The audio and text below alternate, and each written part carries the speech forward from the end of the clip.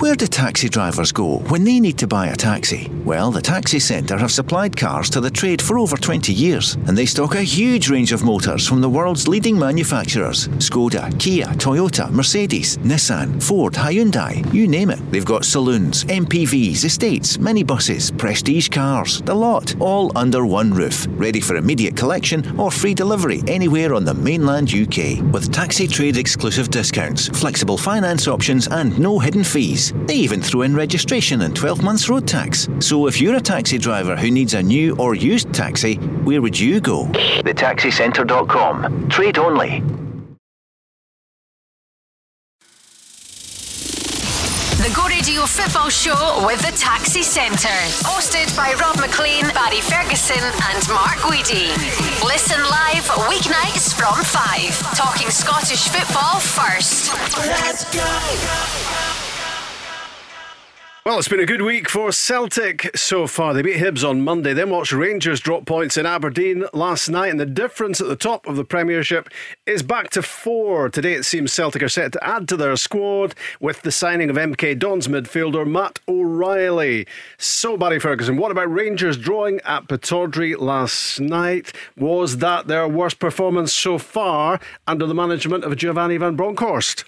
Well, it was a disappointing performance and result, Rob, no doubt about it. Since Gio's come in, the levels that they've been playing at has been exceptional. But sometimes when you don't play at the levels you're expected, to come away with at least a point isn't the worst result. And the way down in the bus, I'm sure he would be disappointed. But look, overall, you've got to say Aberdeen were good on the night. In that 3 weeks absence for Rangers, they looked a bit rusty at times, but look, listen, coming away for Pittodrie with a point, looking at the grand scale of things, ain't the worst result. Obviously you want to go and try and get 3 points, but listen, there's still 4 points ahead of Celtic in the league, and obviously they've got the Scottish Cup coming up at the weekend. They just need to get back to another good performance and get back to winning games again. Yep, and that's pretty much what the Rangers manager is saying too. We'll hear from him in the course of the show. Rangers have Stirling Albion Friday night, Scottish Cup, then Livingston at home next Wednesday, Ross County and Dingwall a week on Saturday, then it is Wednesday night in 2 weeks' time at Celtic Park. Celtic, before that, Barry's Alloa in the Scottish Cup on Saturday, Hearts at Tynecastle on the Wednesday, Dundee United at home a week on Saturday, ahead of that title crunch match in the East End of Glasgow. So lots of football to be played between now and then, but it's a game that I think is on all of our minds, Mark Guidi, even a fortnight away, with those two title rivals on a collision course. Yeah, February the 2nd, Celtic v Rangers at Parkhead. It'll be a cracker, and if it stays at a 4-point gap, it is all to play for, and Celtic could peg it back to 1, Rangers could go 7 clear, or it could be a draw. But I was surprised at last night's result, Rob. I did think that Rangers would win, but as Barry said, credit to Aberdeen, they did play well. Plenty of controversy, plenty of talking points, and yet again, Rob, another indication of why we need VAR. Because I think if we'd VAR last night, the original calls from Kevin Clancy and his assistants wouldn't have been the right calls on 1 or 2 occasions. So what we're led to believe, VAR has been put on hold in terms of the vote. That's wrong, Rob. We need it. We need to implement it and move on. Find the finance from somewhere. It'll be money well spent, and get VAR into our game. Here's Giovanni van Bronckhorst immediately afterwards. Aberdeen 1, Rangers 1. I think we could have been better on the ball, especially when we were 1-0 up. We had the control we normally have, which is very difficult in a place like this. I think we could have created some more chances to make the second, but of course we knew they were going to push. I think Aberdeen played physical, but also were good on the ball. Then we got the penalty against us, 1-1, and then of course with 10 men, you knew it was going to be hard. So in the end, especially with 10 men, I think we were happy with the 1-1 because a point is a point. Yeah, and that was your point pretty much at the top of the show, Barry, as well, that actually it's no disaster, is it, to drop a couple of points in Aberdeen, still 4 of an advantage at the top, and Rangers are going to play a whole lot better than they did last night. Yeah, Rob, I think he's bang on. I watched his interview after the game, and I, as I said, I totally agreed with him. In possession, Rangers weren't as good as they've been since Gio's come in, and sometimes you get games like that And the most important thing is when you don't play well, you come away with at least something from the game. And as I said, that 3-hour journey down the road, I think Gio will look at it and think to himself, right, do you know what, we didn't play well. We weren't at the levels that they've been since I've took over. But the most important thing is we took a point. I think if they look back maybe in 6 or 8 weeks, that could be a great point. But overall, I thought Aberdeen were really at it. That's what you get. Look, Gio's played here. He knows what it's going to be like. Going to Pittodrie, they're going to be in your faces. They're going to try and ruffle you up a wee bit, and that's what Aberdeen did to Rangers last night. But listen, I agree with Mark. I thought some of the refereeing decisions were strange ones. What about your nephew denying Rangers all 3 points? Yep. I don't want to say what I says when he scored that penalty. But listen, the penalty's got to be retaken because the ball moved. It was clear that the ball moved. Look, Lewis put it away really well. But listen, it should have been retook, no doubt about it. Should Rangers have made more of a fuss about that? Because I was surprised. Because I think looking at Kevin Clancy when it happened, he just had a thought in his mind that he was going to get it retaken and then decided against it. I was surprised that none of the Rangers players did go to him and mention it, because obviously that when you're standing at the edge of the box, you're focused on the ball, and once the ball struck, that's when you make your move into the box. Hopefully that Alan McGregor saved it, or it hits off a post, then you can obviously clear it. So I was surprised, but it was clear that the ball certainly moved. No doubt in my mind about that. He did well to actually control the spot kick, didn't he? Bearing in mind it was just trundling off the spot. Yeah, he did. Well, they said last night on the TV, I think that's 10 penalties, and he scored 10 penalties. 10 out of 10, so yeah. He's becoming a bit of an expert. Unfortunately, last night it was against Rangers. But listen, he's done well. The ball has moved, and to keep it on target, he's done well for doing that. Here's Giovanni van Bronckhorst on that incident. If you don't have VAR, the decision which is made by the referee is the decision that counts. And of course, if you have VAR and we'll get every angle, with the case with the long ball and with Ellen in the first half, maybe it's different. I don't know. With the penalty, we saw the wind. It's windy here. We saw the ball moving, and maybe with VAR it's had to be taken over, but it's the way it is. We have to accept the decisions by the referee and move on. It's pretty frustrating, isn't it, Mark? I mean, you've mentioned it already right at the top of the show. VAR, we just need it so badly. It would have sorted that incident with the ball moving, and it would have sorted the McGregor versus Hedges incident. I mean, it would just have taken seconds, wouldn't it, really, to look at reruns to know that there was contact. Yeah, I think there was first of all, I think it was a penalty kick, the handball against Morelos. I think that's the right call. Apart from that, I don't really think there was anything right. Penalty should have been retaken. Aberdeen should have had a penalty in the first half. McGregor on Hedges. Now, well, that's also a red card for McGregor. I don't know, that would be up to the referees to really, the letter of the law on that one. Was it a red card, 2 yellow cards for Ryan Kent? No, I don't even think there was 1 yellow card in that. Never mind 2. And I was surprised Ryan Kent wasn't making more of it. I don't know how angry I would have been if that was me in that situation. So I thought that was a wrong call from the referee. I also think Giovanni van Bronckhorst has taken it very well, considering. But I think there'd be many other managers that would have been giving Kevin Clancy and the officials a hard time, because I don't think it was a red card. But I do think Rangers have got away with one in the first half, McGregor on Hedges. And I also think it was a penalty kick for Morelos. And I know, again, by the letter of the law, I think you automatically get booked, but I think it's harsh to book him. His arm has kind of moved towards it a bit, but I thought it was unfair to book him. But anyway, not a great night for the officials in an important game.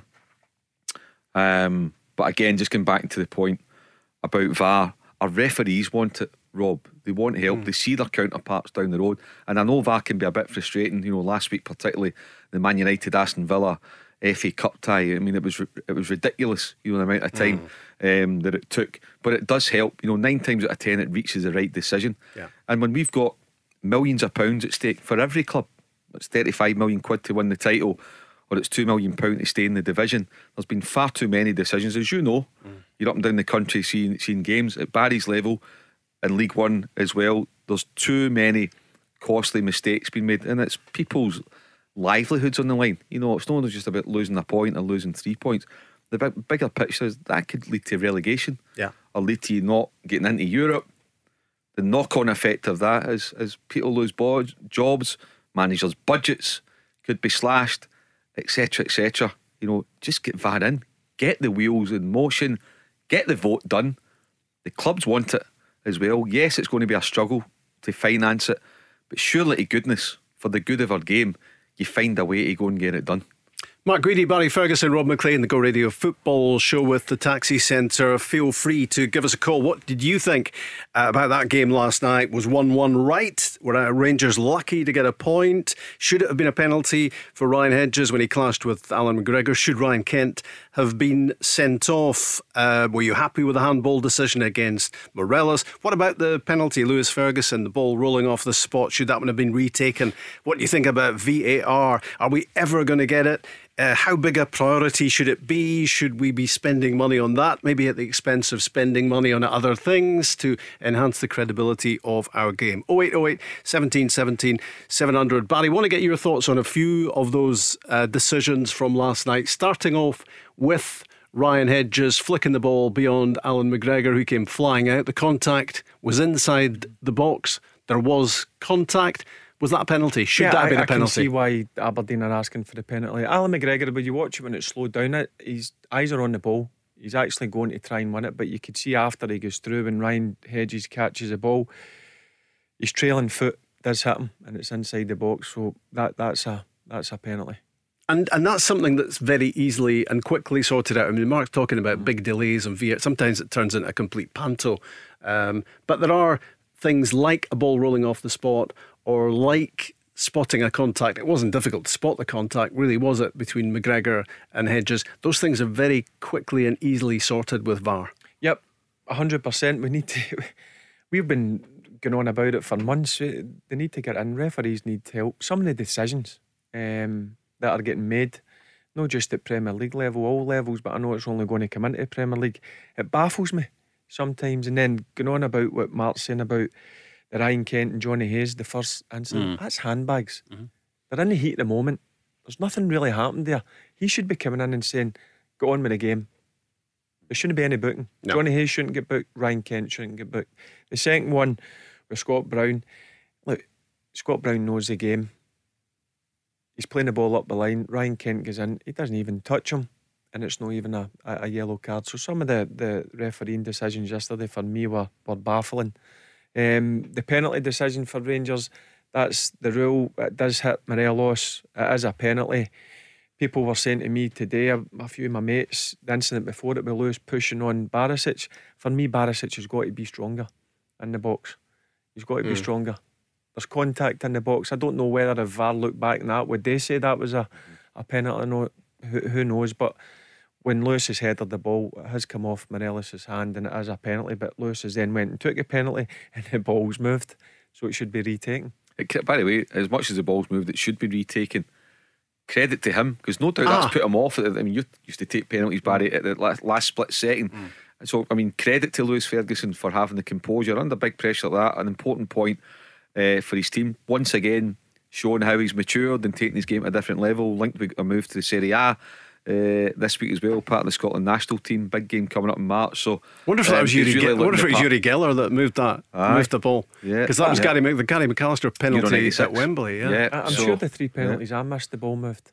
Was it Yuri Geller that? Did you blame him for that as well? I'll blame anything. No, he did. I mean, he did really brilliantly to adjust. And as Barry says, it's 10 penalties out of 10 for Aberdeen. Also, that was his 150th game, Lewis Ferguson. 30 goals in 150 games. Pay was it about 250 grand or something? I mean, honestly, what a bargain it's turned out to be. 120. Yeah, 120 grand. If Hamilton get any, did they have any add-ons if Aberdeen do sell him? I would be surprised if Hamilton didn't put something into the contract. They'll get a slice, I would think. Yeah.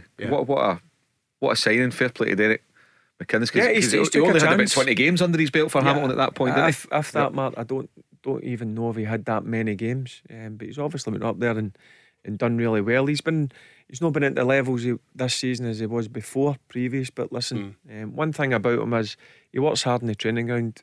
I heard Derek McInnes mention that's one thing he noticed about him.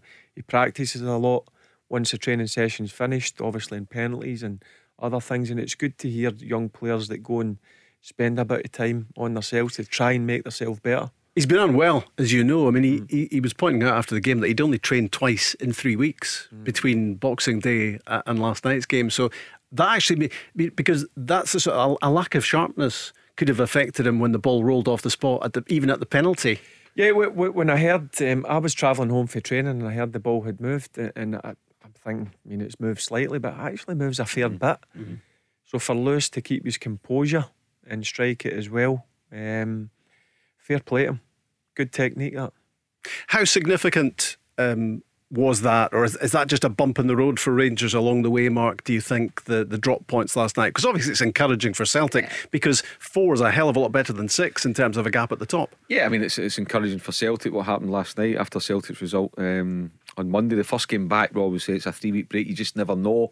Going to Pittodrie is always going to be tough, and the atmosphere excuse me, at Pittodrie, you'd expect Rangers to bounce back pretty comfortably on Friday night at home to Stirling Albion in the Scottish Cup, and then that sets them up again for next midweek. So for one thing, for Giovanni Van Bronckhorst, that is his first bump in the road in the manager domestically.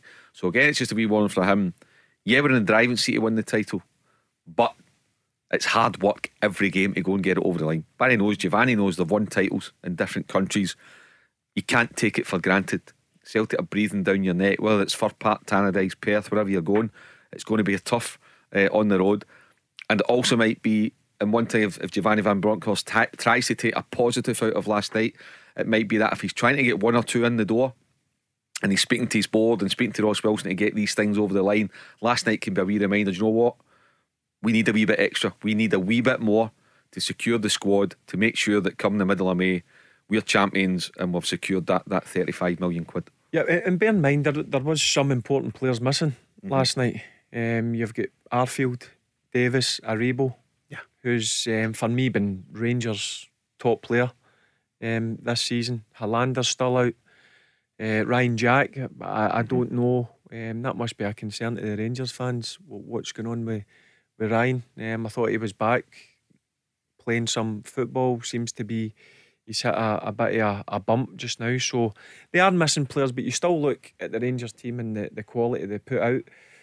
They still should have had enough to go up. But listen, 3 weeks without a game, there was a bit of rustiness. But again, I'll always say it's always though Rangers weren't on it. Sometimes you've got to give the opposition a bit of credit, and Aberdeen certainly were up for it last night. Yeah, Joe Aribo, a big miss, Barry, and of course he's involved at the African Cup of Nations. Nigeria have a game. They've already qualified out of the group, so I'm not sure if he will need to be involved in the game tonight. But Nigeria against Guinea, and your player Alawa's Fernandi Mendy is in that Guinea squad, isn't he? Yeah. He get called up Christmas Eve, Christmas Day. I got a phone call. It was strange to get it, but I couldn't deny him the opportunity, Rob. You'd be delighted to get a call from one of your players on Christmas Day, wouldn't you? Yeah, but I wasn't too happy. But once he explained to me what was going on, I couldn't deny him the opportunity. He's 28. He's not been involved a lot with the national team, so to go and sample the African Nations Cup, it was an opportunity that he had to go and take, and financially it was good for him as well. So disappointed to lose him, but also you can't deny a player the opportunity to go and participate in a tournament fully a lot of top players as well. Barry Ferguson, Mark Guidi, Rob Maclean, we're talking football till 7. The Go Radio Football Show with the Taxi Centre. Save on your new taxi with exclusive discounts across Skoda, Toyota, Ford, Seat and more. Let's go.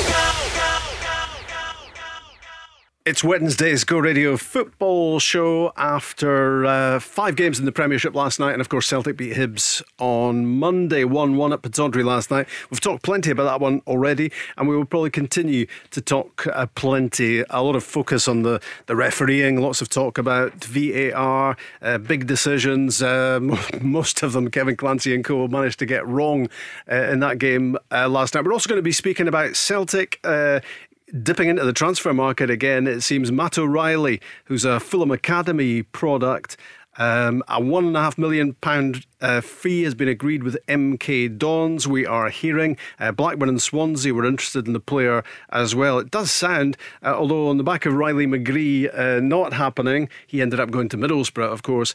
The Celtic fans, I'm sure, will want to see that one completely over the line before they start talking about addition to the Celtic squad. Celtic have already signed their 3 Japanese players in this window: Hatate, Gucci and Maeda, plus Johnny Kenny as well. Is Matt O'Reilly going to make it 5? We will get to that topic shortly, but getting lots of reaction from you about the Aberdeen Rangers game and some of the decisions.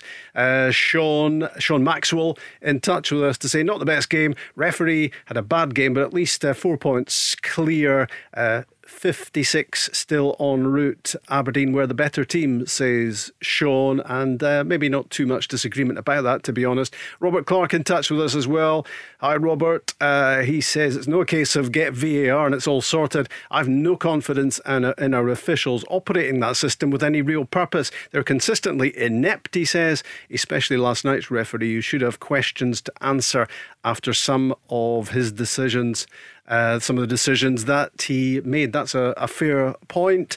Referees don't really have to explain themselves. They are not accountable. Let's talk to Jason, who's a Rangers fan. Hi, Jason. Hi there, how you doing? Yeah, good, thanks. What did you think about the refereeing of Kevin Clancy and his officials last night? Well, just touching on what you were saying there just now about referees not having to explain themselves after a poor performance. You know, it's old cliches. You know, managers from both sides have to come and face the press after it. Players from each side have to come and face the press. And even stripping it back a wee bit further, me and my own occupation and job, if I'm not doing the job that I'm paid to do to a level that's deemed as a good standard, then unfortunately you're in the firing line of potentially being sacked, just as you guys in your panel, if you're not bringing the views in or whatever. Everyone's up for scrutiny, but it almost feels like referees can go on to the pitch, make as many mistakes and blunders as they possibly want, which, by the way, some of them are farcical. The 2 Ryan Kent yellow cards last night, I put my hands on my head at the end, and I was ready to turn the game off, because I thought, although Rangers weren't great, I don't think we deserve much from the game. A point maybe. You know, the standard of refereeing in Scotland, in my opinion, for years now, and it's not just me saying this as a Rangers supporter. I've watched other games, whether it be Motherwell at Hearts or, you know, any other Premiership team, and some of the decisions that you watch are just ridiculous. And I almost think that even if VAR was introduced into Scottish football, whether or not that's going to happen is yet to be seen. I honestly feel like if Kevin Clancy was brought to the side of the pitch to watch his decision back, I think he would probably still stand with the decision that he made. He would be too proud to admit that he was wrong. That's the kind of impression that I get from Kevin Clancy, that, you know, what he said is right, and if he was brought in and questioned on it, I think he would still stick to his guns. And, you know, some of the decisions last night, both on Rangers and Aberdeen, I thought were just a joke, to be quite honest with you. I think it'd been a bit unfair on Kevin Clancy, Jason, because you don't know him, and he's never had the benefit of using VAR. So we don't know. At the end of the day, once you see things back, and referees were the same, if they've made the mistake, they'll put their hands up, just as they do down south. You know, because normally when they're called over by VAR to look at the screen, then they do it. So to say that he'd be stubborn and stick by it, then I think it'd be unfair, because you don't know that. But he didn't have a good game last night. Absolutely right about that. Mistakes were made that benefit or didn't benefit both teams at different stages during the game. But he got the penalty call right for me, but the red card for Ryan Kent wasn't right, and Alan McGregor got away with one in the first half. So it wasn't a good night. But I also agree it's mistakes by referees and officials up and down the country. I think this season, unfortunately, has been particularly bad, and not just in Rangers games or Celtic games.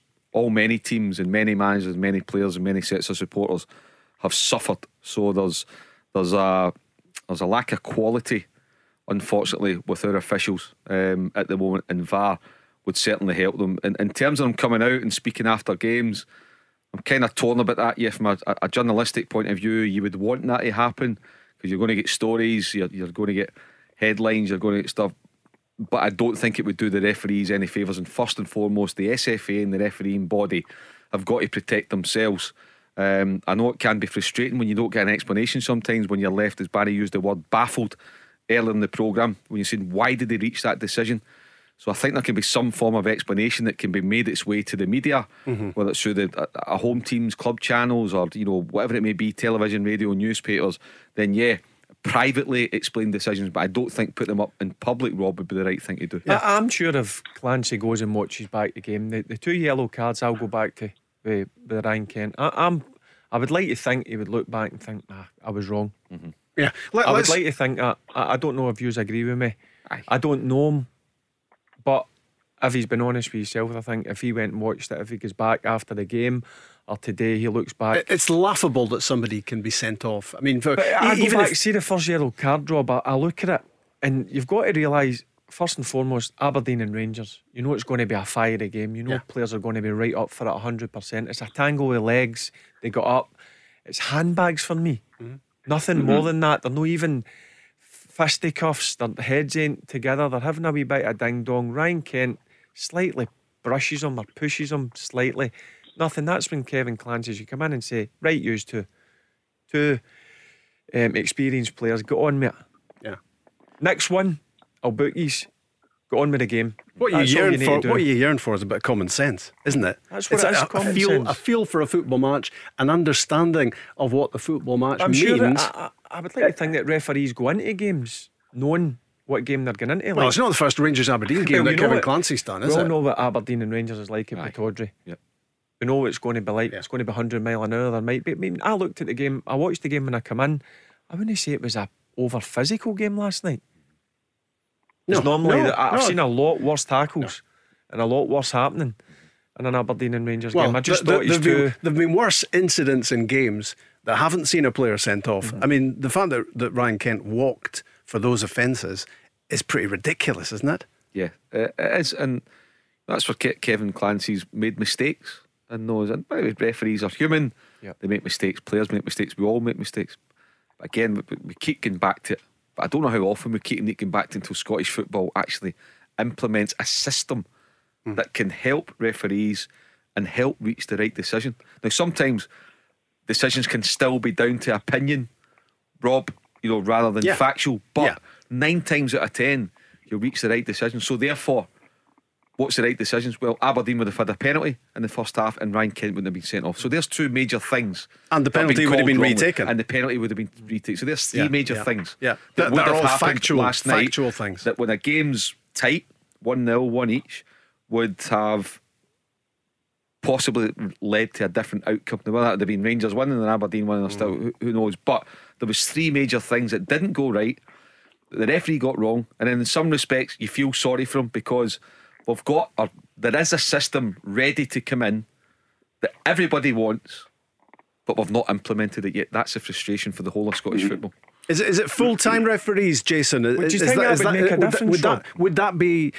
I think they would only be fitter. I don't think it'll make them better referees. Do you know? But when you go from part-time to full-time as a player, you expect a better performance, don't you? I know the referees up here train 3 to 4 times a week, and I know it's at night because they've got day jobs. But I know they train for maybe 2.5, 3 hours, 3 or 4 times a week. So that's still a fair amount of training. They're fit. That's one thing you can say about a ref. They're fit. Rob. You don't see them now, stopping for a breath in the halfway. You don't see that anymore. I mean, that's one thing about them. You can't question their levels of fitness. As Barry said, you can't question their commitment. And they've been well paid. They're getting about $1,000 a game at the top flight, so they're well paid. But I think they earn that money as well. I think they do well to earn that. So how many? If you were putting together a group of elite Scottish football referees, I mean, how many are referees that you think? Zero, absolutely zero, none. I'm sorry to say that, but in my opinion, absolutely zero. I mean, you're saying there just now that they're fit. I mean, that's great if they're fit, if they want to be an athlete or something, but they're not there to be fit. They're there to manage football games and control it. And they're not doing that. They're making it uncontrollable. I mean, last night Kevin Clancy, it was almost like, and I hate to, don't like go after him and sort of victimise the guy, but it was like their job on the football park is to control the game, keep everything under wraps, try and make sure that nobody's going to get sent off unnecessarily.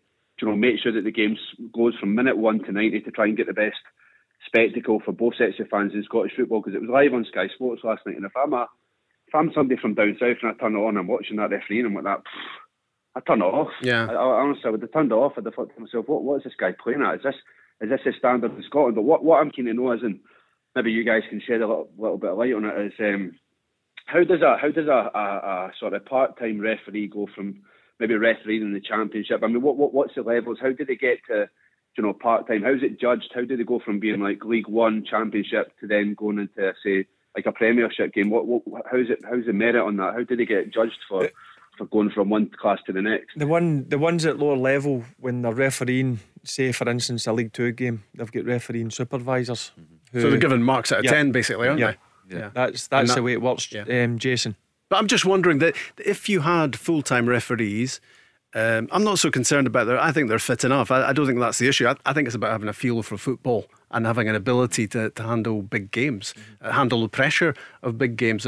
And if you were paying them as full-timers, so paying them more, could you then not expect a better standard? And would you not get better referees coming through, people wanting to be referees because the job paid more and it was a full-time job? But what I would say first and foremost then, Rob, rather than investing in full-time referees and the salaries, like to have, say for example, 10 full-time refs in Scotland or 8 full-time refs in Scotland, first and foremost it'd be cheaper to put VAR in.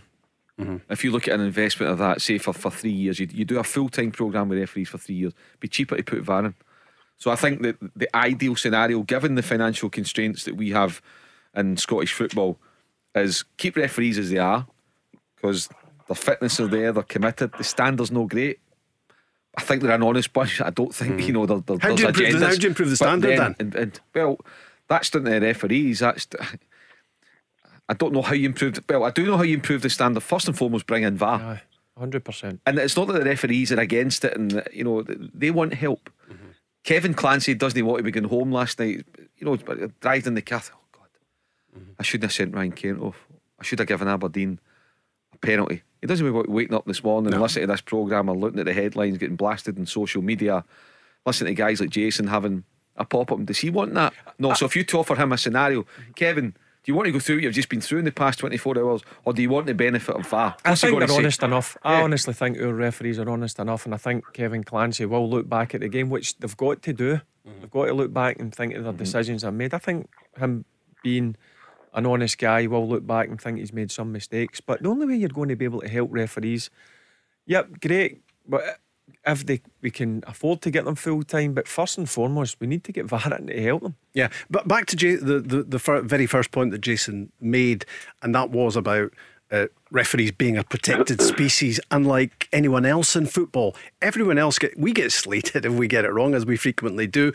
Players, managers, coaches, chairmen, all the rest of it. Everybody gets criticism in football, and everyone has to face it, apart from a referee. I know. I take your point about putting them up at a media conference. No, because it would be a bit like a firing squad, wouldn't it? Yeah. But could the referee not independently, if he felt the need to say something, just stand in front of a camera, make a 30-second statement and say, look, having had the benefit of viewing the video, I got that wrong and I apologise. And then you kind of know. Then the referees explained themselves. I think there's certain instances where if you're baffled, like I don't necessarily would like to see Kevin Clancy come out last night and say I got it wrong for the 2 yellow cards, because in his opinion, if he's looked at it, he might got it wrong. But Crawford Allen, the head of referees, might actually think, no, you called it right. So again, there's opinions. I don't like right after the game's the right time to do it. What I would like to see, Rob, that's not controversial, and I've been saying this for years, is Scottish football, the SFA and the refereeing governing body has to humanise our referees. Now we know them. You meet them in turn, you meet them trackside, you're in the dugouts beside them.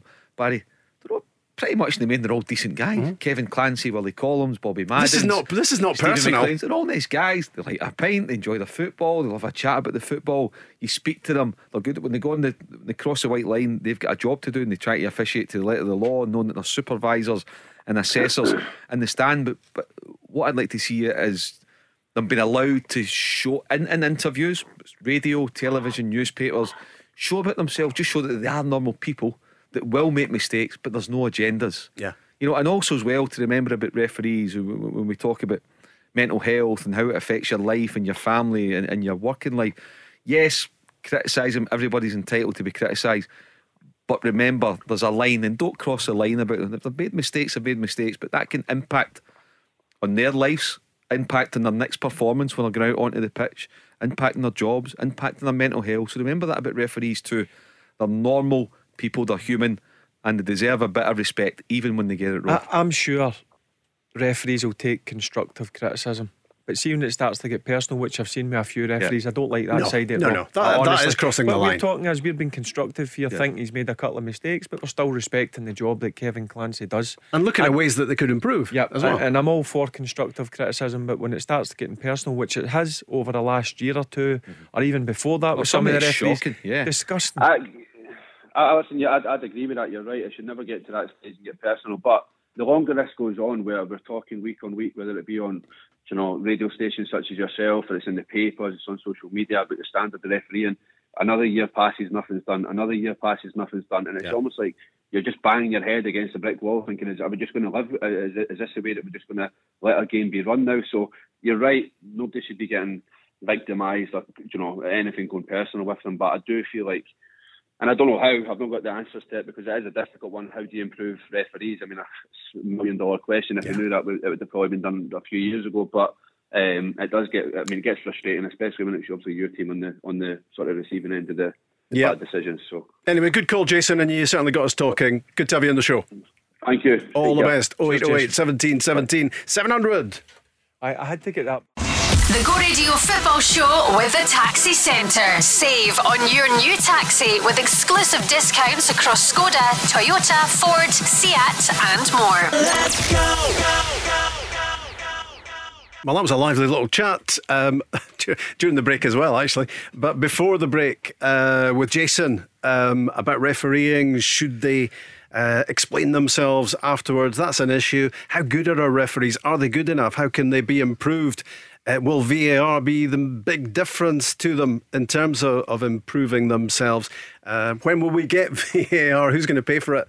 And should VAR be shunted up the priority list in Scottish football, Mark, because we're so far behind the big leagues? Yeah, it should be, Rob. I mean, I don't think it's up for debate anymore. I don't think anybody that's got the best interests of what's right for Scottish football, what's right for officials, what's right to reach the right outcome decision by decision, is that we need VAR. That's the bottom line, because otherwise we'll debate this all the time. Now, I'm sure when our VAR comes in, bearing in mind it's like a 6-month training programme for all of our officials, there'll be teething problems, but eventually it will be right, and it will benefit our officials. And if it benefits our officials, it benefits our game, which therefore enhances Scottish football. What's holding it back? Is it finance? Yeah. Is that the issue? Yeah. What's the cost of it to come in? Is about 70 grand per top flight club roughly they're going to look for. Yeah. So you're talking about nudging towards £1 million probably. Surely they can get a sponsorship, do something, because we need it. We certainly need it. We need it big time. Are we talking end of the year? Last I heard was the estimated start time for it. I thought that they were having a vote on it next month, and that vote's now been put back to round about end of the season, stroke the summer. So if you're going by this sort of 6-month implementation training programme to make sure that when they put the system in, it's good to go and they're all trained up, otherwise you're going to have even more teething problems and it'll become farcical. So if we're going in that kind of timescale, Rob, then at the earliest right now you'd be looking at second half of the season, for January onwards at the earliest. That's now, pretty depressing, isn't it? Whether they bring it in a mid-season, I don't know how all that would work. Do you know what I didn't like down in England, the FA Cup, for instance, the Hull City Everton game? Some were and some weren't. Yep. Yeah. Because Hull City are a championship club, and then was it the Aston Villa Man United game? Old Trafford, I don't see why in the same competition one game's get VAR and another game. That's not right for me. Does that not affect the integrity of a competition? I think so. Yep, 100%, totally Rob. Totally wrong. And I really felt for Aston Villa that night. I watched the game, thoroughly enjoyed it. I thought Aston Villa were very unlucky, and the goal that get disallowed to take 3.5 to 4 minutes to work out. The original thing is it offside, and then no, it's no offside, but then they found a block in the original run when the ball was going into the box, and you're saying, wait, that can't be right. 3.5 minutes to find something wrong. That's not right. I really felt for Aston Villa that night. There'll be referees listening to our discussion tonight saying, Barry Ferguson talking about referees. He made our life a misery when he was a player. You must have had a fair few run-ins, Barry. Yeah, a few ding-dongs. But one thing, Rob, I'll be honest with you, I always respected them. The decision, like some of them, I would question whether I should have got booked or sent off. But you liked a bit of back chat from them. Yeah, but I'll go back to guys like Hugh Dallas, for instance, during the game. If you gave him a bit, they would give you a bit back, and I didn't mind that. Told you where to go. If he wasn't happy with you, if you were moaning at you, he would have a pot back at you. I don't see that as a problem. That's where they gain my respect. Guys like Stuart Dougal, guys like him. Back then, Kenny Clark and all those Kenny guys. Clark, really good referees, strong referees. And for instance, I'll go back to the game last night with Rangers. The incident with Ryan Kent and Johnny Hayes, they'd have just jumped in and gave you a slap in the back of the head and says, "Go on with the game. Next time that happens, I will book you." So they give you a warning. So that was the way it was back in the days. What about that assistant that stood in your toe when you were on the touchline? I can't believe that at the weekend. I'm trying to shout. Was it just Saturday there? Was it? I'm trying to shout at a player, and I think was it Queen's Park, or we were on the attack, and he's obviously running down towards me, and I'm standing in my technical area, just right in the line, and he's obviously in the touchline, my side, and stood with his boots right in my toe. You can imagine what I says to him. So we had I'm surprised you didn't banjo him. Yeah, we had a wee bit of a ding dong for 30 seconds, and then that broke the ice a wee bit. We had a wee laugh about it afterwards. How much are you thinking at the moment about Celtic Saturday for your team in the Scottish Cup? I made a point last night, just having a normal training session. Sometimes you can overthink. I want the boys to be as relaxed as possible. Because I know in the day of the game, with being on TV, and certainly the next 2 or 3 days leading up to the game, there's going to be a lot of hype. So I made a point last night of just having a normal training session. Obviously tomorrow night we'll go through a few things, the way that we're going to set up to go against Celtic. So I don't want to. I'm trying to treat it as normal as possible. I think that's the best way. Albeit Celtic are coming to town, massive club with top quality players, but I'm trying to treat it as normal as I can. Was their first half performance on Monday night scary for you? Yeah, it was impressive. I've got to be honest with you. Albeit Hibs should have took the lead. Kevin Nisbet missed a glorious chance, but after that it was just waves of attack. They played at such a high tempo, and obviously the boy in the middle of the park, Hatate, was really impressive, certainly in the first half. Look, we know we're up against it. We're really up against it. But you never know. It's cup football. We've got to go out with a game plan, and we'll work towards that game plan in the last hour of the session tomorrow night, and we'll wait and see come 7 o'clock. You never know, there could be a major shock. What are you anticipating Ange Postecoglou full to do about it? Full strength? No, 4 or 5? No, you think full strength? Yep, I think he'll come full strength. I'd be surprised if he's not going to come full strength. Have you got a wee surprise for them? Yeah, we've got a way that we have to go. Look, I'll be honest with you, Rob, we can't go toe to toe with them. If we go toe to toe to them, we're playing right into Celtic's hands. So we've got to come up, me as manager and my coaching staff. We had a chat about it last night after training. We've got to come up with a way trying to frustrate Celtic, and we'll work towards that tomorrow night. And come the kick-off, we'll see where it goes. But also, and amongst that, we need a bit of luck as well. Because being honest with you, we're coming up against a top quality team with top quality players. Are you licking your lips at the scale of the challenge just because it is massive for you? And I'm looking forward to it, because what I will say, as a coach, I'm coming up against a new manager that's come into this country. The first 6 months I've been really impressed the way that he set up for Celtic, and also my players coming up against the best in Scotland. That's what you want as a manager and as a player. I'm not one of these ones where we're going to enjoy the occasion. We're going to go and try and cause an upset, albeit it's going to be very, very hard.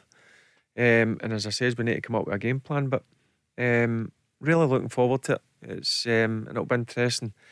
Come kick-off, full house, 3,500. I'll need to have my earmuffs on. No doubt about that. But no, I'm looking forward to it. I'll probably no sleeping Friday night, same as the players, because you're excited about this. Brilliant for the players, isn't it? Live on the telly, Celtic Scottish Cup. It's absolutely brilliant. Yep, and look, we've got nothing to lose because Celtic are expected to win. So the pressure's on Celtic to come and run over the top of us. So we'll go out, as I says, with a game plan, and hopefully that game plan works. But listen, it could be like Monday night against Hibs. That game plan could be out the window after 5 minutes when Celtic scored. But as I says, we need a slice of luck as well. We need a lot of things to go for us. We need the players. Every single player on that pitch that's going to start needs to bring his A game, and then you never know. That's the beauty of the cup. It's going to be a brave assistant referee who's going to stand on your toe, because you're going to be so charged up on Saturday. Yeah, I'll be charged up, and the players I'll be charged up. But also, on the flip side of that, I'm sure Celtic were, well, because the Scottish Cup, it's a great famous opportunity. trophy. It's a brilliant trophy. I was lucky enough in my career to win it 5 times. I know what it means to me.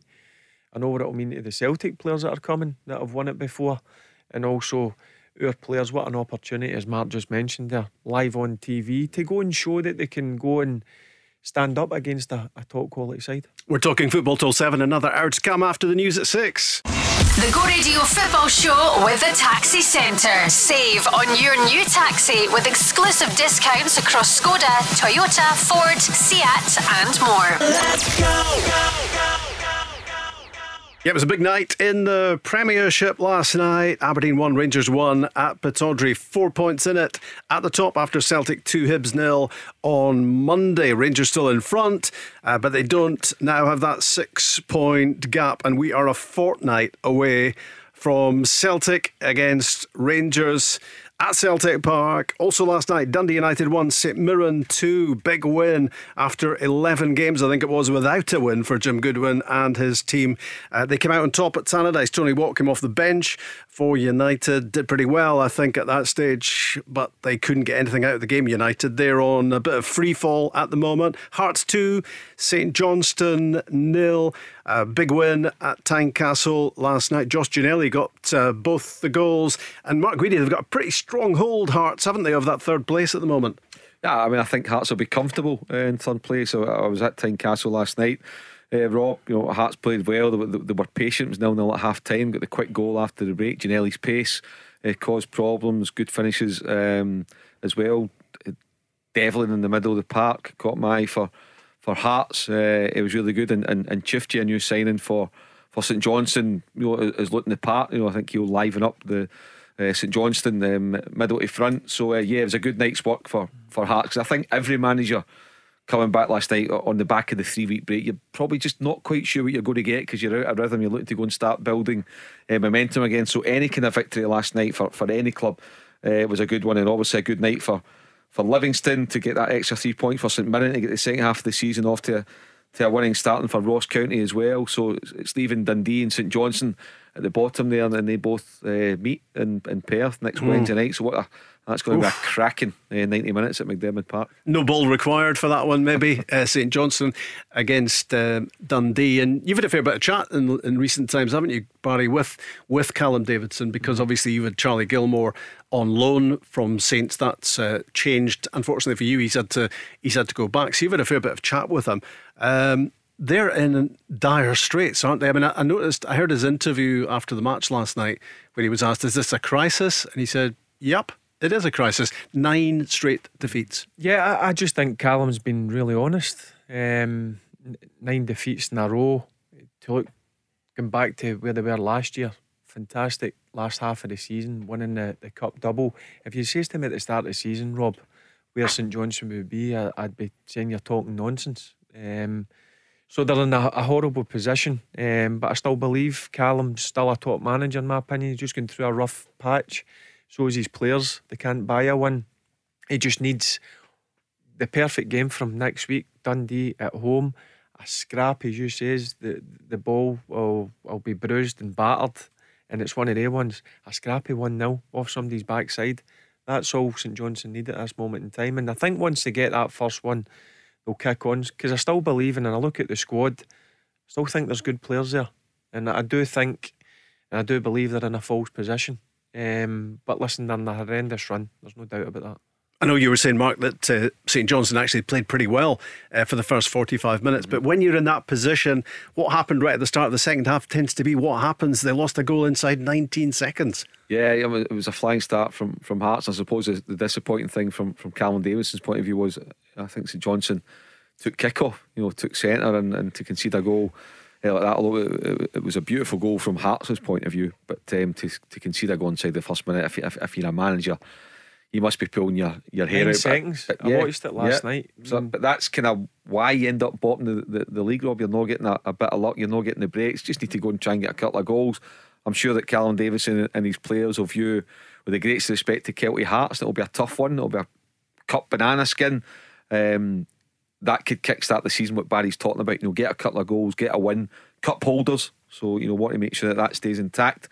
On Saturday, obviously pay Kevin Thompson and his players respect. They've got some very good players there. Barry knows a lot of them well.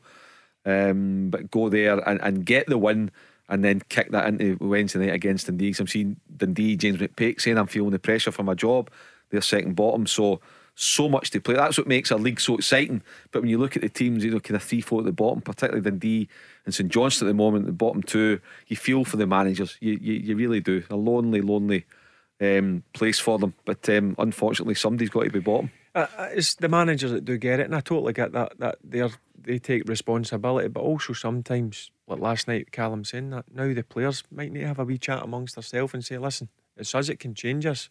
Callum can only do so much, and as a manager, you can only do so much on the training field. When they cross that white line, they need to be prepared to knuckle down and work hard. But listen, it's a tough time for Callum, no doubt about it. I spoke to him a couple of times over the last week, as you mentioned, Rob, about Charlie Gilmer, who unfortunately lost, and he's went back there.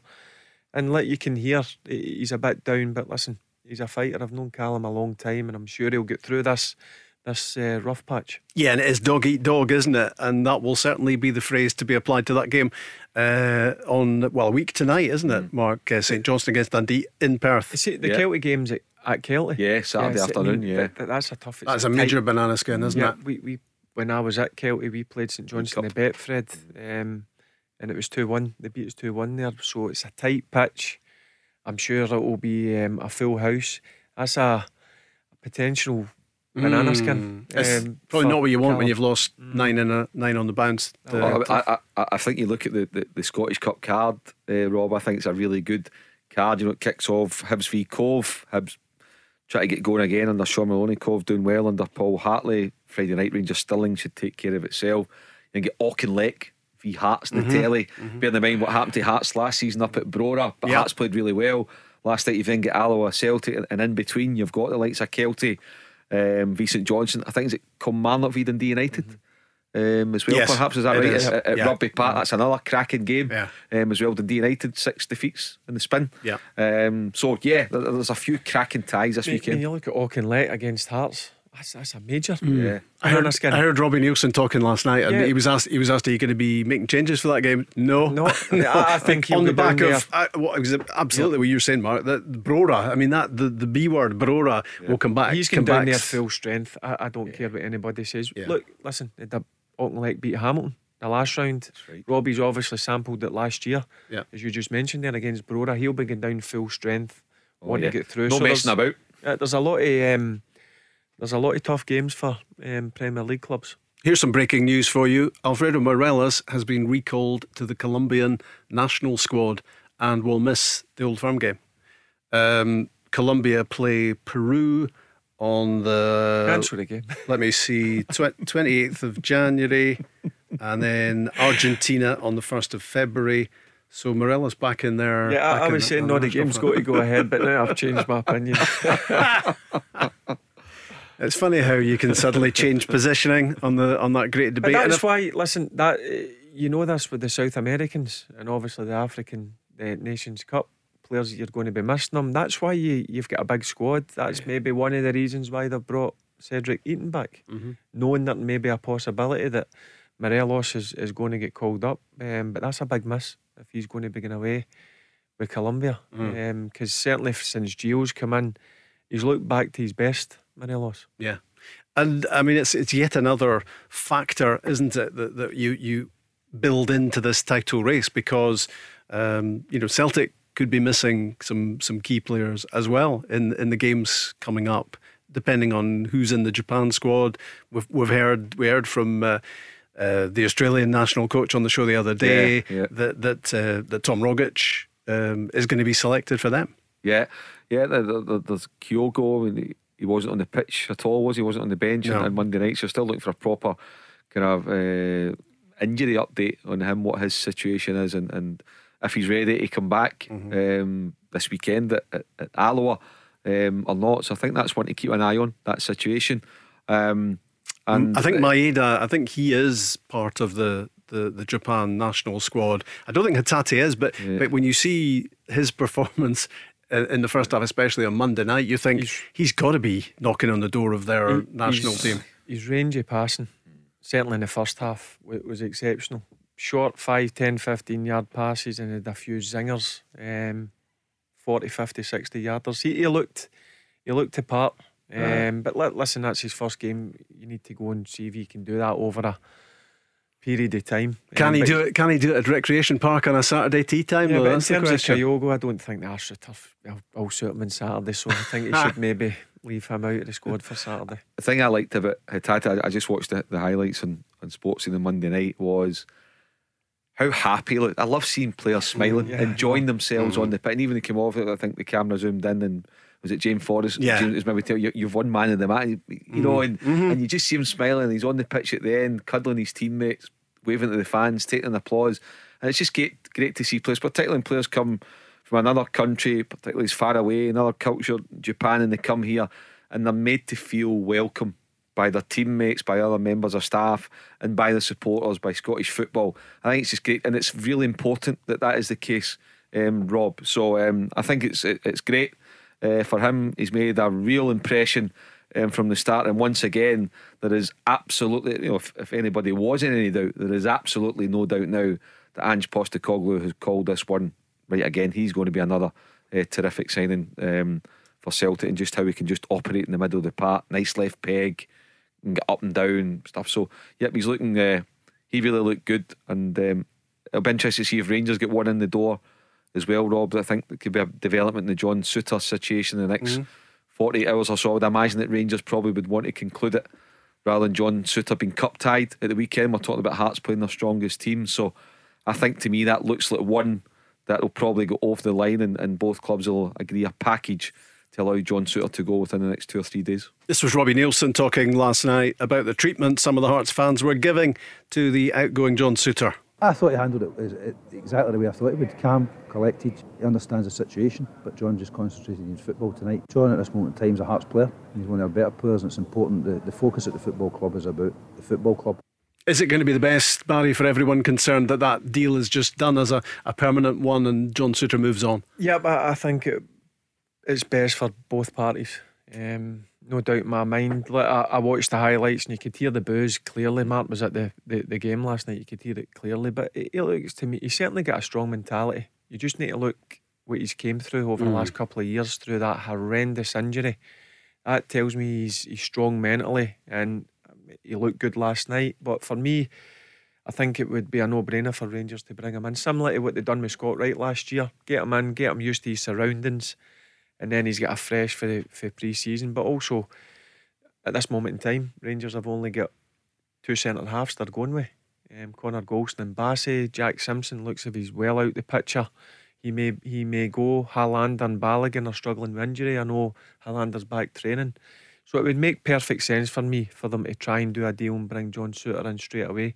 And I think he's got all the qualities to become a really good Rangers player as well. Would you put him straight in the team? No, I think Bassey's done really well. I've got to be honest with you. From being a left back, he's come into that left centre half, and since Gio's come in and played really well, him and Golston have struck up a good partnership. But you need a bit of competition with John Souttar coming in. They might go up even another level. Will he go straight in? No, I think Bassey's done enough to stay in the team. But when you bring somebody like John Souttar in, you need to perform. Or if you don't, you've got a quality centre half ready to step in. And you make a really good point, Mark, about the prospect of him being cup tied, and that would be one big reason to fast forward things and just get that deal done. Yeah, I mean, obviously the title's always what every club wants to win, or certainly Celtic and Rangers, at the start of every season. But then obviously, it's been emphasised by Steven Gerrard, and I'm sure it will be with Giovanni Van Bronckhorst in the coming days when he starts talking about the Scottish Cup, that they want to win a cup. It's been a decade, more than a decade since Rangers have won a cup, so they want to win a cup, they want to get hammed into a final. So having John Souttar as part of that squad, I imagine Hearts and Rangers both get through at the weekend, and it's Hearts v Rangers at Tynecastle next round of the cup when you've no signed up. John, so it's an awkward position for the boy as well. So I think we could see it with Tony Watt. Motherwell and Dundee United agreed a fee, and I think always under the circumstance, if you can, particularly when the club that you've signed a pre-contract with, when you're in the same league, potentially playing against them, I think it's best for all parties that you agree something and allow the player to move on. But that said, Hearts are not. It's not like they're going to be sold on the cheap. That it has to be a realistic valuation to Correct get me the if player. I'm wrong. Hearts Rangers last game of the season. Is that before right? Before the split, or before the split? It might I think be. it is. It might be. Game 33. Barry, if that's right, you're good. And if it's wrong, say you go into the split and it's the last game and John Souttar's still there, and it's nip and tuck between Hearts Rangers need to and win to clinch third spot or a place in Europe, whatever it and may it's be. nip and tuck with Rangers and Celtic. They're level on points. John Souttar's playing against Rangers. Who was it in fact a couple of seasons ago? Was it Jordan Jones? Jordan Jones at Kilmarnock. Free contract for Kelly, and he'd signed it with Rangers and scored against Rangers. I think the best scenario would be for Rangers to go and try and do a deal. But Hearts have been adamant they're not going to let him go for 100 grand, 150 grand. I think Rangers will need to pay, I don't know, 300 or whatever, but I do think they will come to an agreement. Talking of doing a deal, it does seem as if Celtic are about to do a deal with Matt O'Reilly, the MK Dons midfielder. £1.5 million is the fee that's being spoken about. It does sound as if Celtic are well down the road to getting that done, and that the player either is up here for a medical or is about to arrive to get the medical done. He's a product of the Fulham Youth Academy. Blackburn and Swansea were quoted as being pretty seriously interested in the player as well. It's a bit of I have to say, when I heard about it today, it did come as a bit of a surprise, Mark, just because Ange Postecoglou, as recently as last week, seemed pretty firm in the view that was it. Apart from the possibility of getting Jota and maybe Carter Vickers as permanent signings, he wasn't. There were no offers in for anyone else. Yeah, I mean, I think what Postecoglou was kind of saying. I'm kind of happy with what I've got. If that's what I end up with for the rest of the season, so be it. But it's the same as every manager. If something pops up, and no doubt Matt O'Reilly's been in the back burner, but name that's been on the list, and eventually got to him, there might be words saying we can actually go and get him for this price. Do we want to do the deal now? Let's go and conclude it. Can he be an asset and enhance the squad in the second half of the season? So clearly they feel that he is. We know the fact that they were after the boy went to Middlesbrough, Riley McGree. So they were clearly in the market for a midfield player. So Matt O'Reilly's been on the list, £1.5 million, a lot of money. Ange Postecoglou clearly feels that the guy can come in and help them when it's required. It's going to be a useful looking Celtic squad, that one, as it gets beefed up in this transfer window. And I was just thinking, actually, Barry, when you were speaking about Rio Hatate and his performance the other night, I mean, you looked at that performance and you thought, well, what's he going to be like when he settles in properly? He is a player, and my thought on the back of that is, how does David Turnbull get back in the team? Yeah, but listen, that's what you want, but you want competition for places. For me, midfield's engine room. That's where you need at least 6 players competing for 3 positions. And I was interested to watch him, and clearly, look, there's no doubt he's got great passing range. That was the thing that impressed me most. Yep, he wanted the ball every single time. Yeah. So very two-footed as well, isn't he? And I think, what was it, £1.4 million? With that performance that he put on Monday night, it looks an absolute snap at 1.4 million. Yeah, as does the deal from Maeda, the money that Celtic have paid for these guys. Listen, see, when you actually assess Ange Postecoglou with Kyogo and Hatate and Maeda getting his goal, you've actually got a manager stroke head scout, haven't you? You've actually got a manager and a chief scout rolled into one. So I didn't realise that was a fee 1.4. So if you're looking at Kyogo and Hatate and Maeda, so what, less than 10 million? Yeah, for the three of them. Considerably less, I think. When you look at that, without getting carried away, then you think, what a profit could be made in those guys a year or two down the line. So you've got a manager that's clearly shown himself to be a right good manager. He's already won a trophy. He's in Rangers' coattails. And you've got a guy who clearly knows how to identify a player and identify talent and spend the money wisely. That was the thing always about Celtic in recent years. They spent a lot of money, but the secret is that you spend it wisely, and Celtic weren't spending it wisely enough. They certainly are now under Ange Postecoglou. We've got some football fortnight ahead of us. 2 weeks tonight, Celtic against Rangers. The Go Radio Football Show with the Taxi Centre. Save on your new taxi with exclusive discounts across Skoda, Toyota, Ford, Seat and more. Let's go.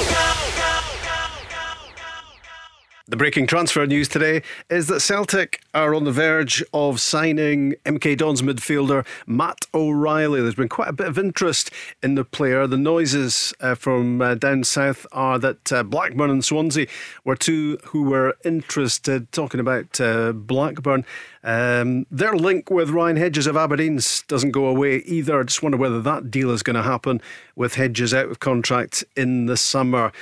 He was part of the Aberdeen team last night, which drew 1-1 with Rangers. We've been talking a lot about that game, the incidents, the talking points, and Giovanni Van Bronckhorst, pretty diplomatic as he tends to be, even when talking about the double yellow for Ryan Kent. It's a physical game with a lot of tackles, with a lot of duels, so you know there's going to be yellow cards on both sides. It's a decision by the ref. He just got booked a little bit before, so every chance you make a foul, the fans will gonna scream. It's normal in a place like this. So with 10 men, I think we did well and worked hard to get the point. He was pretty philosophical, Barry Ferguson, wasn't he? Really, just about on everything. Some of the decisions that maybe he felt went against Rangers, and he was pretty happy.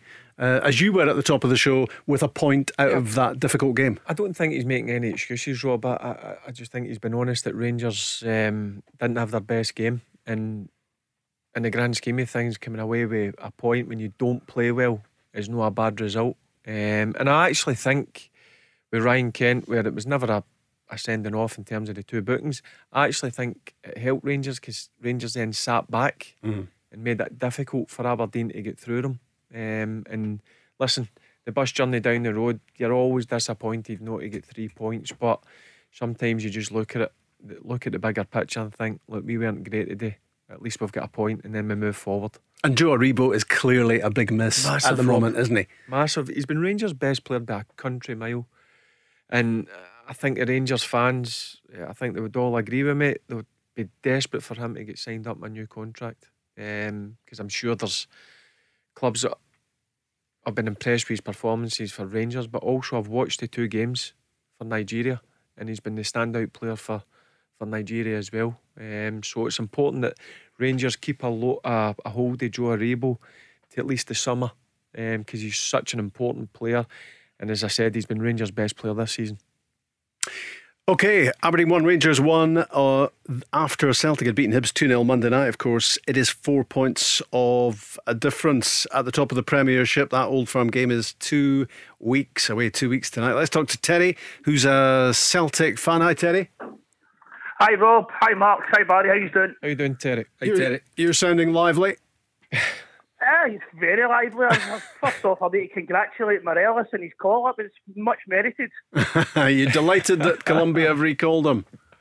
Oh, yes, that's a good... As I say, he's been playing well in the last few weeks, so it's well deserved. So a good week for you so far with that 2-0 win against Hibs Monday night, and then Rangers dropping points last night. Well, it's been a good week, but we can't get carried away. I've always said to you last week, full of cliches, Celtic just need to keep doing their own thing and concentrating in the game. So the other night, the football was really entertaining. It was bums off seat stuff, and I just think we're starting to resemble a good strong squad with quality coming off the bench as well as the starting 11, and that's what we've been needing. So, getting into the second half of the season, I'm just delighted with it. To say the guys hit the ground running the other night, Hatate, Maeda, and obviously we've still got guys to come back. Like Beaton was injured, Turnbull, Julian, and obviously this Matt O'Reilly. So, plenty of quality. But my other point was really about guys that do get criticised in the team, like Starfelt and Taylor. I thought they were outstanding the other night as well. Taylor gives us that balance. I know he gets criticised a lot, but he played really well. And even Giakoumakis, a different option altogether. He came on and just a guy holding the ball up, winning fouls. It was good to see you at the game with something like that option up front. So I'm just happy with the squad at the moment. And Ange Postecoglou, Mark, hasn't got too much wrong so far, has he, in the transfer market, which would make you think that maybe Giakoumakis is going to come good. I like Giakoumakis. I mean, it's only fleeting glances. I remember he's winning goal against St Johnstone 3-4 months ago. Lovely finish. So it's just about him getting into a rhythm and trying to avoid injury. There'll be nobody more frustrated than the player. And bearing in mind Kyogo's out there now, there could be an opportunity for him to come in and make his mark. And as Terry says, he brings something a wee bit different to the team. And you're always looking for variation in the style of play. Keeping the opposition guessing, etc., etc. Pointing about Starfelt and Taylor, I've always liked Greg Taylor. Always a solid 7 out of 10. Rob, now one of the things that's unfortunate for Greg Taylor is you're always going to be compared to Kieran Tierney, which is natural. But Kieran Tierney's a £25 million player. When he left Celtic, I think Barry thinks he's probably a £60 or £70 million player now. So you're never going to get better than Kieran Tierney. It was impossible to get better than Kieran Tierney. And I like Greg Taylor at Kilmarnock under Steve Clark. I thought he was terrific, attacking full-back, good. I think he'd be a bit stop-start as well, Windsor, but I think he can make that left-back position his own. I think he is that good. And Starfelt, I thought he showed a bit of aggression on Monday night that I'd like to see. I think sometimes he's maybe looked as if he's lacked that. I don't, a wee bit timid now and again, but if he's going to introduce that into his game, and maybe he's saying, well, I can see Julian coming and my Blyson ready to come into the team. Welsh looks as if he's not going anywhere, etc., etc. So he's maybe thinking, right, okay, settling in period, getting to know the game, getting to know his teammates, and he could well look the part. And for all Celtic have had their troubles in defence this season, they've made a massive step by signing Joe Hart, and unless I'm mistaken, another clean sheet on Monday night. They've got the best defensive record in the SPFL. So even though they've had teething problems, one or two issues, it says a lot that they've still got such a good record at the back. Do you think, Terry, the Celtic supporters in general share your view about Starfelt? Do you think the opinion, the general opinion, is changing about him now? It's definitely changing, and as Mark pointed there, that was something I noticed. Well, me and my friends noticed the other night as well. He was showing a bit more aggression. I don't know if maybe he knows Julian's ready, nearly ready for the team as well here, so he's up in his game. But no, I was really, really pleased with him. And he makes a lot of passes during the game as well, as much as Vickers kind of clears up and does the kind of nasty work, whereas he's good with the ball at his feet, now distributing it. So, no, good performance for the guy. I'm happy with him. You'd have watched that game, particularly Monday night, really closely, Barry, because you're playing Celtic in the Cup at the weekend. You would have looked at Starfelt and Carter Vickers, what they do, what they don't do. Yeah, but I'll go in first in terms of Greg Taylor. He's one of them. He's a manager's dream. You don't need to worry about Greg Taylor. He's the one that you know what you're going to get week in, week out. Steady Eddie. That's what Greg Taylor is. And Mark makes a brilliant point. I've got to remember who he was replacing. A top quality left back in Kieran Tierney, who for me is one of the top left backs about in British football. But in terms of Starfelt, I think Carter Vickers has settled more quickly than Starfelt. That's been the issue with Starfelt. Look, he's looked a bit rocky at times, there's no doubt about it, but listen, I've seen it with many players when I was at Rangers, when foreign players come in. This Scottish game's difficult. It's 100 mile an hour. He's probably not used to that, so it's going to take him a bit of time. But unfortunately, you don't get a lot of time at the Old Firm. But certainly Monday night against Hibs, he did look a lot more physical. Maybe this last 3 weeks is a bit of thinking time. He's went away and thought about it and says, right, I need to be more physical, because Carter Vickers can handle the physical side of the game. Plus, with Julian on the way back, he needs to perform, because he don't perform, Postecoglou looks like the type of manager. If you don't perform on a Saturday or a Wednesday, whenever the game is, you bout the team and somebody will be in. I know a lot of Celtic fans, when the pre-transfer window, Terry, were probably thinking that central defender was maybe a position that Celtic would strengthen. But are you happy with this scenario there when it's Carter Vickers and Starfelt, and you've got Julian coming back, and you've got Stephen Welsh, who maybe can develop from where he is under the management of Ange Postecoglou?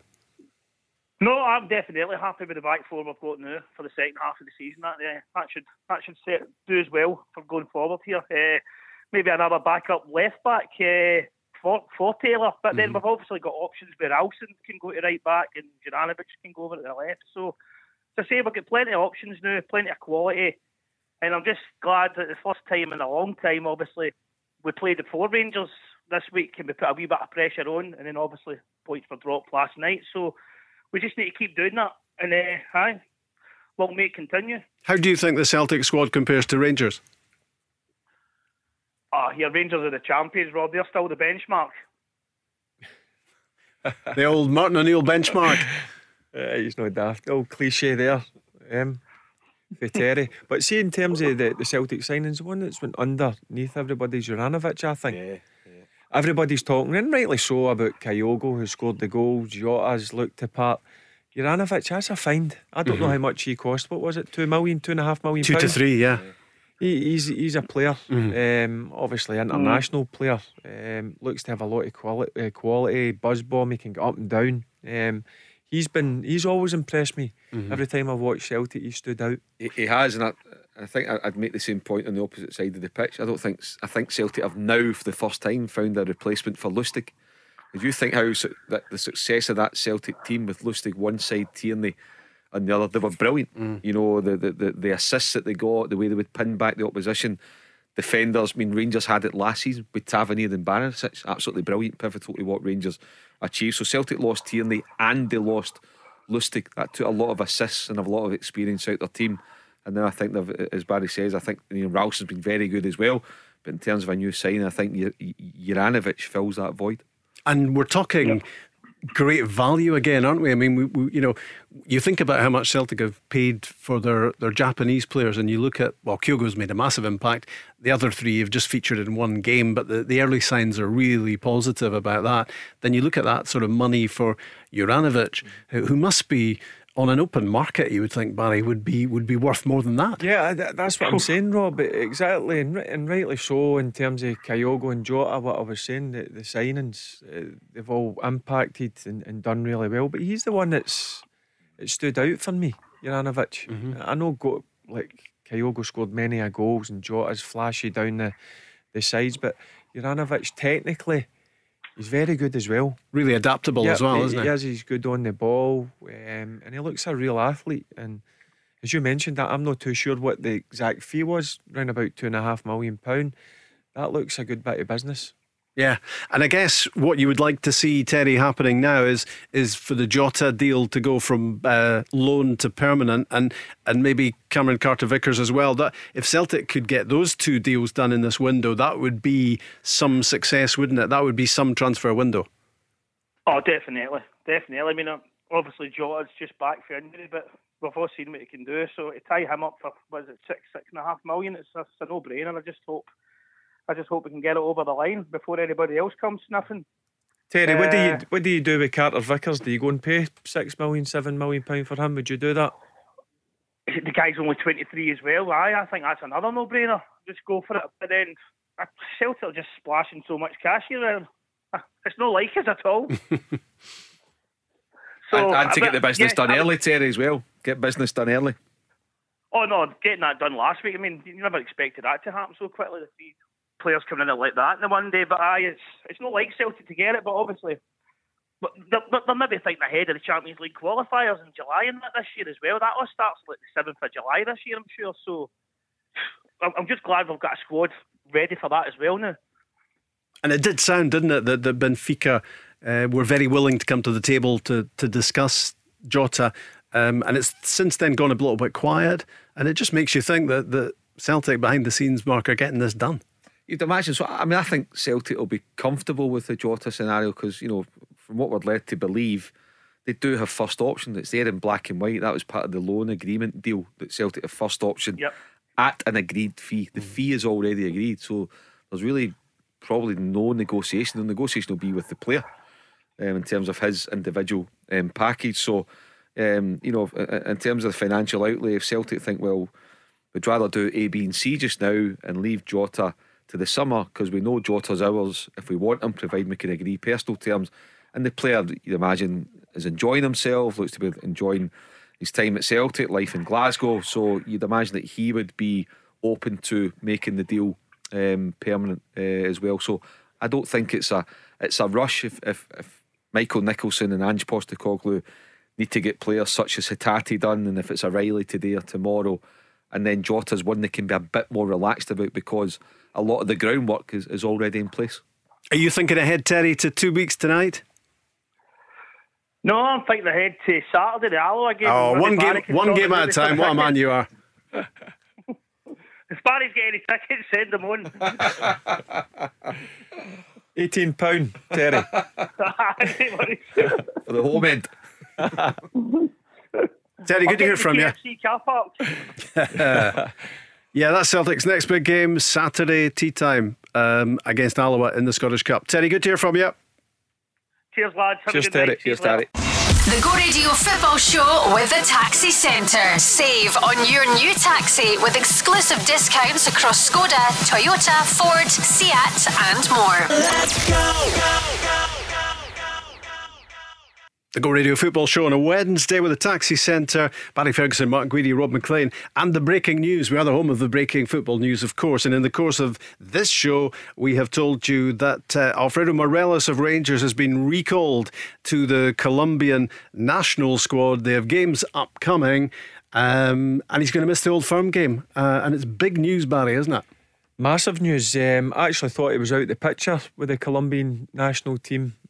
So I think that news coming through that he'll miss the Old Firm game will be a huge blow for me. Since Gio's come in and took over as manager, I think if you ask any Rangers supporter, and I've watched all the games, he's certainly backed his best, no doubt about it. So for him to be missing the game on the 2nd of February is a huge blow to the Rangers team. And presumably the Colombian national coach has been watching these games as well, and he's seen him coming back to form, scoring goals, looking fitter and sharper, and that will be why he's got the international recall, Mark. Yeah, it will be. I mean, he has looked the part. Didn't have a particularly good game last night, conceded the penalty kick, but over the piece in the past 2 months he's looked like the Alfredo Morelos that Rangers want him to be, that Rangers need him to be, starting with the correct application and work rate, and then turning that into goals and assists. So if you've still got if it all focuses on the Old Firm game, then it's a fortnight tonight. It's due. So if Morelos is definitely away, every chance Aribo will still be away. Now, is there the potential for Sands to be called up with the American national team? I don't know what the USA's fixtures are or what they've got coming up, but you actually could find that it's Rangers perhaps looking to postpone. All the chat was going to be Celtic between Tom Rogic and 2 or 3 Japanese players. Well, Kyogo's injured. I don't think he's going to get called up by Japan, so Celtic might not have enough players called up various countries to ask for a postponement, but maybe Rangers will. So you don't know. So it's going to be interesting, Rob, how this all unfolds over the next 6 or 7 days. And then you have the question, if you go to that point where you think, right, someone's going to want the game postponed, maybe both of them are going to want the game postponed, where do you put it, Barry? Exactly, Rob, that's what I was going to say. I remember Neil Doncaster coming out when obviously we brought the winter break forward. There's no windows for any more games to be called off. Now, if this game is going to get called off, where do you play it? I don't see it. And you were mentioning, is it going to go back to one of these ones where there's 4 games in a week or 4 games in the space of 8 or 9 days? Then the quality becomes erratic. And especially when you're talking a game of this magnitude. Yeah, it's a massive game. It's two clubs that are going head to head to try and win a title that's worth 35-40 million pound. But for me, that is a key point. So whether you're Ange Postecoglou or Giovanni Van Bronckhorst, we'll see how this all unfolds over the next few days. Now, this might end up becoming totally redundant because either club only has one or two players away. So there's not the avenue to explore to ask for a postponement from the SPFL. But if either manager or both managers have 3 players away, if you think that the players that you have away are going to decrease your chances of winning the Old Firm game, then if I'm the manager, I mean, it's a no-brainer, Rob. You ask for the postponement. Yes, you cross that bridge when it comes to it in terms of when the game will be replayed. Sky unhappy. Some supporters have made travelling plans that they may have to be unhappy. But if you've got the avenue to ask for postponement and you don't ask for it and you end up losing the game, as I say, whether you're Giovanni Van Bronckhorst or Ange Postecoglou, you're putting your own neck in the line. Because if you lose the game right away, we'll say, why did you not ask for that postponement? When it's so tight, that if I'm the manager and that avenue is open, and I believe that I'd rather wait till these players are back. Now it might mean 3 games in 7 days, but I'd rather go with that, because there's no margin for error. So like I say, it might be totally redundant, but it'll be interesting to see what happens over the next few days. Yeah, could develop into a massive story, this, in the coming days. Just looking at the Nigerian team appearing on the screen in front of us in the studio, the ticker tape going along the bottom telling us that Joe Rebo's not playing for Nigeria tonight, and that's maybe not surprising, because as you say, Barry, he's been outstanding for them so far. They've already qualified from the group, so he doesn't really need to play in this game against Guinea-Bissau. Yep, I'm not surprised he's not playing there. As you mentioned there, Rob, they're already qualified, and I've actually watched, as I mentioned earlier on, I've watched 2 in Nigeria's game, for the simple fact that he's been playing and he's been outstanding. His form's just carried on into the African Nations Cup, and he looks a top player. He just looks a player that's full of confidence, and as I said, he's went up a level or 2. He's becoming a complete midfielder, Rob. He's got everything in the locker. He can pass the ball, he can dribble with the ball, he's strong and powerful, and he's done the hardest thing in the game, and he's added goals to his game. Thanks to producer Joe, who's pointed out that USA play El Salvador, Canada and Honduras on 28th, 30 January and 3rd of February. So if James Sand does get called up to the USA national squad, then he would be on that list, Mark, that you were talking about. Yeah, so I don't know what the state of play of that's going to be, but like I say, if I end up having 3 players away and I'm either manager, then I'll look for the postponement, Rob. If I think it means that you're giving your team a lesser chance of winning the game, and you take the gamble for what comes later in the season when the fixture is actually played. Because if you don't, you're leaving yourself wide open.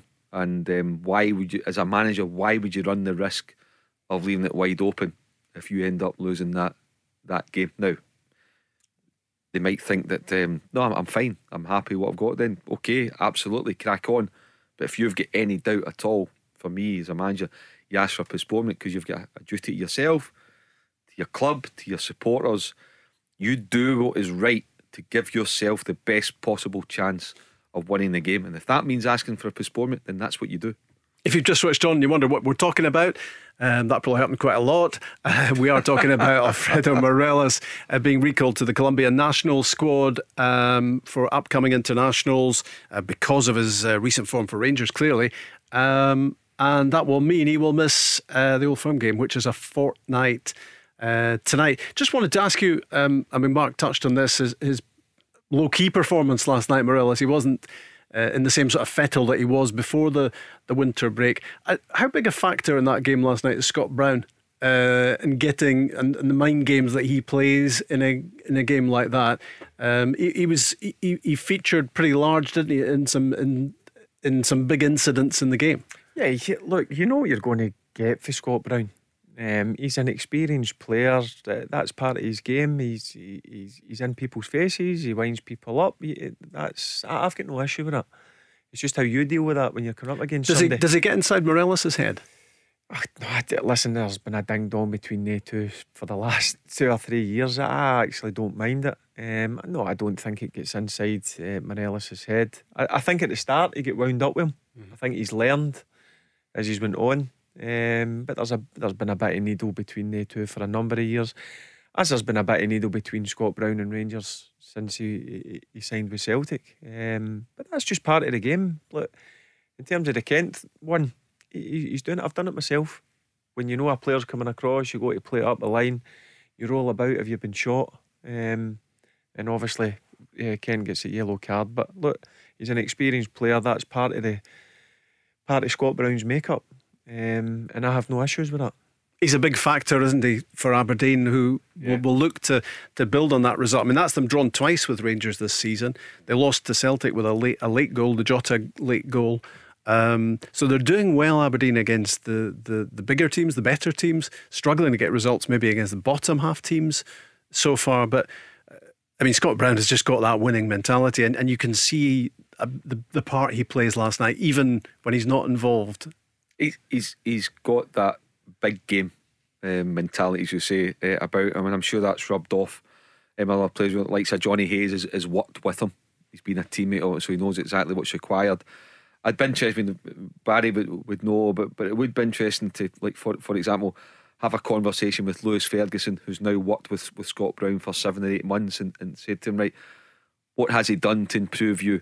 Okay, yes, as a player on the park, but off the park, your levels of professionalism, your big game mentality, your ability to get in the players and the opposition players.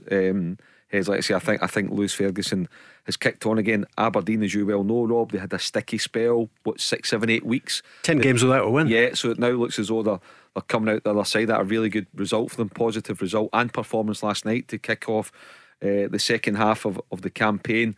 There was probably a time 7, 8 weeks ago where we were all thinking Stephen Glass isn't going to survive, he's going to lose his job, but he appears to come out of it the other side as well. And I would imagine having somebody like Scott Brown has been absolutely pivotal to that. Just try to keep a level of calmness when there's a lot of noise and a lot of negativity going on. You say, okay, you can understand why, because we've not won in 9 or 10 games, but we believe in what we're doing. We've got a young manager, let's back him, let's see what we can do. And a guy like Scott Brown has probably helped come through that storm.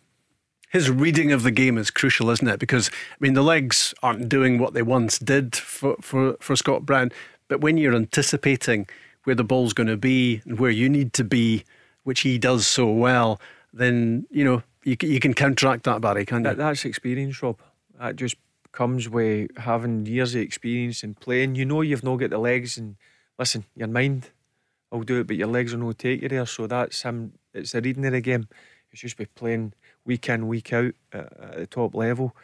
And he will, listen, it was interesting for Scott Brown. When Scott Brown went to Aberdeen, obviously him and Lewis had a few scenarios on the pitch when Celtic played against Aberdeen. But I think Scott Brown being there and being that anchor in the midfield, it allows Lewis then to go and break forward. And that's what we've spoken about it a number of times, Rob, and I'm sure Mark will agree with me. I like when Lewis is let off a leash and he can get into people's faces, he can make runs into the box, so I think two of them have struck up a really good partnership.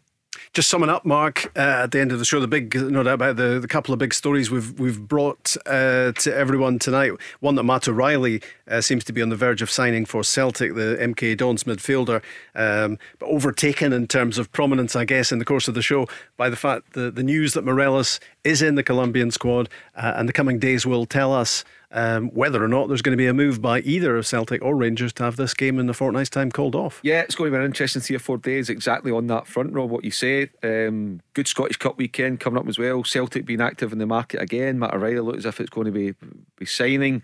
Rangers, I think, are going to be active in the market in the next 2 or 3 days as well. I think the John Souttar deal will get done. I think that will become permanent over the course of the next 3 or 4 days. So both clubs being active. But the big one to keep an eye on now is all the international squads start getting announced for games over the next 2 or 3 weeks, is what happens with Celtic and Rangers, and what happens to this Old Firm game on February the 2nd. 12 days left of that transfer window, and we are 14 days away from Celtic against Rangers. Will it happen? Will there be a call for a postponement? Lots to come in the coming days, and you'll find out about it first right here. Back tomorrow night, live at 5. The Go Radio Football Show with the Taxi Centre. Visit their showroom in Darnley, Glasgow to test drive your new taxi. Let's go. Where do taxi drivers go when they need to buy a taxi? Well, the Taxi Centre have supplied cars to the trade for over 20 years, and they stock a huge range of motors from the world's leading manufacturers: Skoda, Kia, Toyota, Mercedes, Nissan, Ford, Hyundai, you name it. They've got saloons, MPVs, estates, minibuses, prestige cars, the lot, all under one roof, ready for immediate collection or free delivery anywhere on the mainland UK. With taxi trade exclusive discounts, flexible finance options and no hidden fees. They even throw in registration and 12 months road tax. So if you're a taxi driver who needs a new or used taxi, where would you go? TheTaxiCentre.com. Trade only.